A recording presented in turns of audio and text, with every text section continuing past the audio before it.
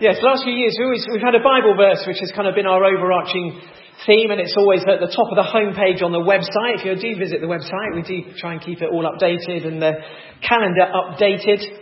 And our Bible verse from last year was from Romans 1:16. For I am not ashamed of the gospel, for it was the power of God for salvation.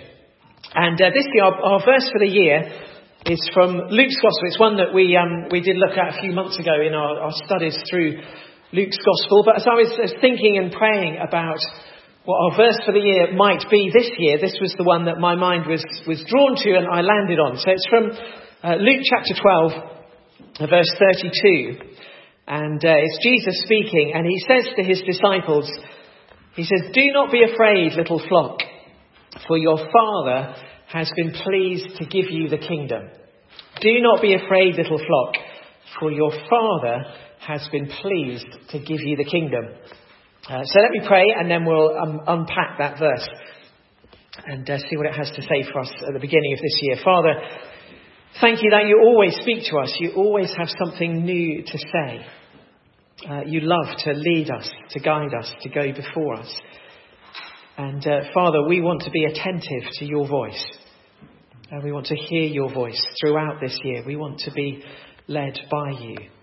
And Lord, you speak to us primarily through your inspired word.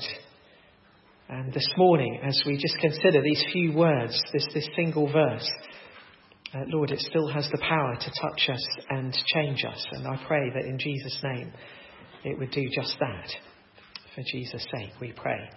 Amen. Amen. So, do not be afraid, little flock, for your Father has been pleased to give you the kingdom. 4 things I just want to pull out of this verse. 4 of the phrases, just to unpack it and to think what the Lord's saying to us at the beginning of this year. Words of encouragement and challenge. And first thing he says is, do not be afraid. Do not be afraid. And oftentimes we're fearful when we look into the future and there are things that are kind of out of our control. There are unknowns, there are uncertainties. And when we think about the things that are uncertain, we think about, well, I don't know what's going to happen with that, and I don't know what's going to happen in this situation. When we think about those things and they become the focus of our minds, then often fear rides on the back of them. Because we start to panic, because we think, well, I don't know what I'm going to do. Well, Jesus says, do not be afraid. And at the beginning of this year, it's going to be a different year for all of us than the last 11 years, because at some point during this year, I will move on. And so as a church community, immediately there are the questions of, well, what's going to happen? What's going to happen? How will we find a new will we be able to find a new pastor? How will we find a new pastor? What will they be like? What will happen to the banoffee pies? There are all of these concerns that are probably causing a lot of fear, and it's kind of there is unknowns, and for us as a family, and for me, it's, well, I've got to move, and I've got to move from the community. I've got to find somewhere else to live. It's the second time that I've kind of made a decision that has made me homeless, or potentially made me homeless. 16 years ago when we left Ardingline, I resigned as rector, and that decision made us homeless. And now I've done it again, and I'm like thinking, why are you so stupid? I can just leave things alone. But I've kind of done it again. I've made myself homeless. But so fear can easily get in on the back of that, because there are unknowns and uncertainties. But what does he says? Do not be afraid.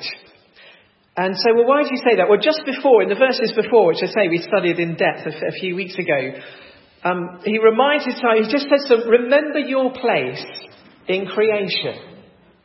Remember your place in creation. And he's used this lovely illustration of the ravens. The ravens don't sow or reap. They have no storeroom or barn. Yet God feeds them. So look at the birds. The birds generally don't starve to death. Birds generally have a nest to live in, and they find food to eat. And God looks after them. And then Jesus says to the disciples, he says, how much more valuable are you than birds?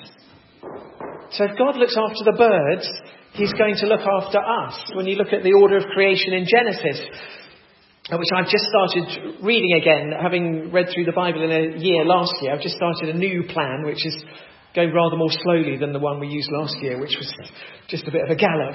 But so I'm kind of back. I read Genesis 1 and 2 yesterday in the order of creation, and just, God creates, the earth, and he creates the animals and the birds, and it's beautiful. And then at the end, he creates us. We're the pinnacle of God's creation, and everything else is created for our enjoyment and is entrusted to us. But we're the pinnacle of God's creation. So Jesus says, well, look at the rest of creation. Look at the birds. They're doing okay, aren't they?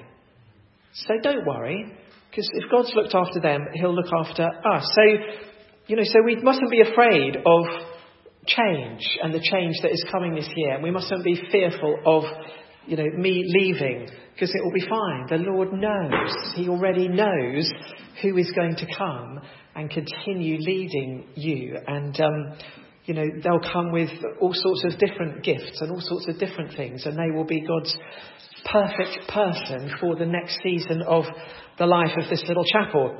And for us as a family, God has already gone before us. And I know that God knows, where we'll move to and where I'll live and all of that.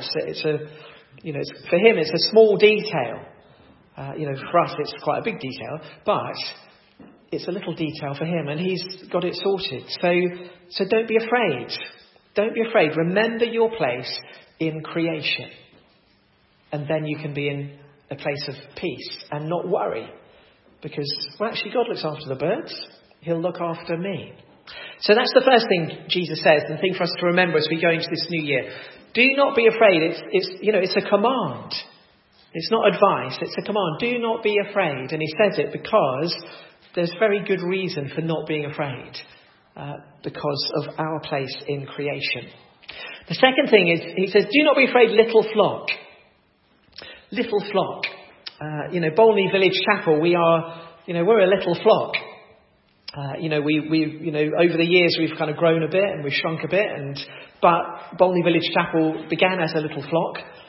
36 years on, it's still a little flock, and unless we see revival, probably it'll continue as quite a little flock in the grand scheme of things. Jesus is speaking to his disciples in this passage, and they are, they're a tiny flock. They're a kind of ragtag bunch, a very kind of odd collection of people that Jesus has gathered around him, and they are, they're not at the forefront of society. None of them are, there's no kind of politicians in there or military leaders or people of great influence. They're a ragtag bunch of people that Jesus has gathered around him. They're on the sort of fringes of society, and in society as a whole, in terms of the Roman Empire, they're on the fringes of the empire. They're a tiny, insignificant little bunch of people. But the thing is, it's not the size of your flock that matters, it's the size of your shepherd. That's the thing. It's not the size of the flock. Don't look at the size of the flock. Look at the size of the shepherd. And Jesus is the good shepherd. If you need reminding, just reread Psalm 23. When you have a moment, the Lord is my shepherd. I shall not be in want. He makes me lie down in green pastures. He guides me in paths of righteousness. I will fear no evil, for you are with me. Your rod and your staff, you anoint my head with oil. Surely goodness and love will follow me all the days of my life. So in the same way that we don't look at the fear and at the circumstances, we look at our place in creation. So we don't worry about the size of the flock. We just look to the size of the shepherd, this tiny little group of people who were gathered around Jesus, just saw themselves, as so often the people of God in the Bible see themselves as this tiny, insignificant little group of people. And yet within a couple of 100 years, their belief about Jesus will be the predominant belief across the Roman Empire. It's gone from this little backwater in Israel to being the mainstream belief system across the Roman Empire. It's not the size of the flock that matters, it's the size of the shepherd. And so for us, as a little flock here in Bolney, we should never be discouraged or despondent or worry about, we're just a little flock. What difference can we make? It's the size of the shepherd And our shepherd is bigger and greater than anything in this world. And as we remain faithful to him, he will continue to work out his purposes for this chapel and for this village and in us and through us. God can do amazing things through us, through this little flock. And he will do. So do not be afraid, little flock, for your Father. For your Father. The God that we put our trust in, the God that we know, is a God who has become our Father, who is a Father to us. It's that kind of relationship that we have, that we have with him. He's a Father who cares for us, who cares for his children. I just reminded that verse over Christmas in John's Gospel, John chapter 1, verse 12. To all who received him, who believed in his name, he gave the right to become children of God. That's what we are. We are the children of the Father, and he is a Father whose heart for us and his passion for us and his compassion for us is beyond our understanding. It's beyond our imagination. We must never be worried that he's going to abandon us or leave us, because that's not in his nature. He is our Father, and he watches over his children. That's who we are. So do not be afraid, little flock, for your Father has been pleased to give you the kingdom. He's been pleased to give you the kingdom. What is the kingdom? Well, it's the kingdom of God, the kingdom that Jesus speaks so much about. It's the place of God's rule and reign. We pray in the Lord's Prayer, God's kingdom come. Let his will be done on earth as it is in heaven. And as we've been, studying through Luke's gospel, that's what we see the whole time, that Jesus speaks about the kingdom, and then he shows people what the kingdom of God looks like. It looks like the outcasts being welcomed in. It looks like the guilty and the shameful being forgiven and restored. It looks like sick people being made well. It looks like the demonized being set free. It's the place where God reigns. It's the place where everything is as it should be. It's the place where everything was in the beginning before we lost it through sin. And it's the reality that will one day will be fulfilled when Jesus returns and the kingdom comes in completeness. But for now, Jesus says that the Father has been pleased to give you the kingdom. It's already in our lives. It's already breaking in. When we put our trust in Jesus, we begin to live in that kingdom already. As I've said so often, when we trust in Jesus, we're no longer looking forward to eternal life. We've begun it. The moment you put your trust in the Lord Jesus, eternal life begins, because he gives you new life. And we begin to see more and more signs of that. Paul says in Colossians that because of what Jesus has done, we have been transferred from the dominion of darkness to the kingdom of the Son he loves. That's what happens when you put your trust in Jesus. That change in your position occurs. You move from the dominion of darkness, where Satan reigns, to the kingdom of the Son he loves, the kingdom of Jesus. Paul writes about the fact that we are aliens and strangers in this world. Why? Because we now live in the kingdom of God. We live in the place where he rules and reigns. Paul writes in Ephesians about the position that we have in Christ. He says this, Ephesians chapter 2 verse 6. He says, God raised us up with Christ and seated us with him in the heavenly realms, in order that in the coming ages he might show the incomparable riches of his grace, expressed in his kindness to us in Christ Jesus. Remember, when is Paul saying that this happened? That we were raised with Christ and seated with him in heavenly realms? Well, it's when we put our trust in him. It's not something that we're looking forward to in the future when we die and go to be with Jesus, that then we'll be seated in heavenly realms in Christ Jesus. No, Paul says when you were raised with Christ, you were seated with him in heavenly realms. That's our kind of spiritually, that's our status. That's our position now as children of God. That's the position that we already have. And Jesus says here to this little flock who are concerned about all sorts of things, he says, your Father has already been pleased to give you the kingdom. So what we need to do is live in the kingdom, to walk in the Spirit, to live in relationship with our Father, to hear his voice, to allow him to lead us and guide us into the future and into whatever happens. A couple of days ago, I was rereading I keep a journal sporadically, but I've made an entry on the 1st of January 2021. And I was looking, because it was the beginning of a new decade, I was kind of looking back to 10 years ago. What was that? 2010. And just thinking about, a decade ago, which was just after we moved to Bolney. And I wrote in my journal kind of what I imagined our life might have been like from 2010 onwards. And all the things that I kind of had imagined. And I looked back kind of a year ago and thought, well, none of that happened.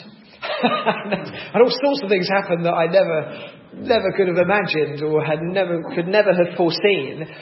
And I wrote at the end of that entry, I said, actually, it doesn't matter that I can't see. It doesn't matter that I have no idea what's going to happen in this next decade.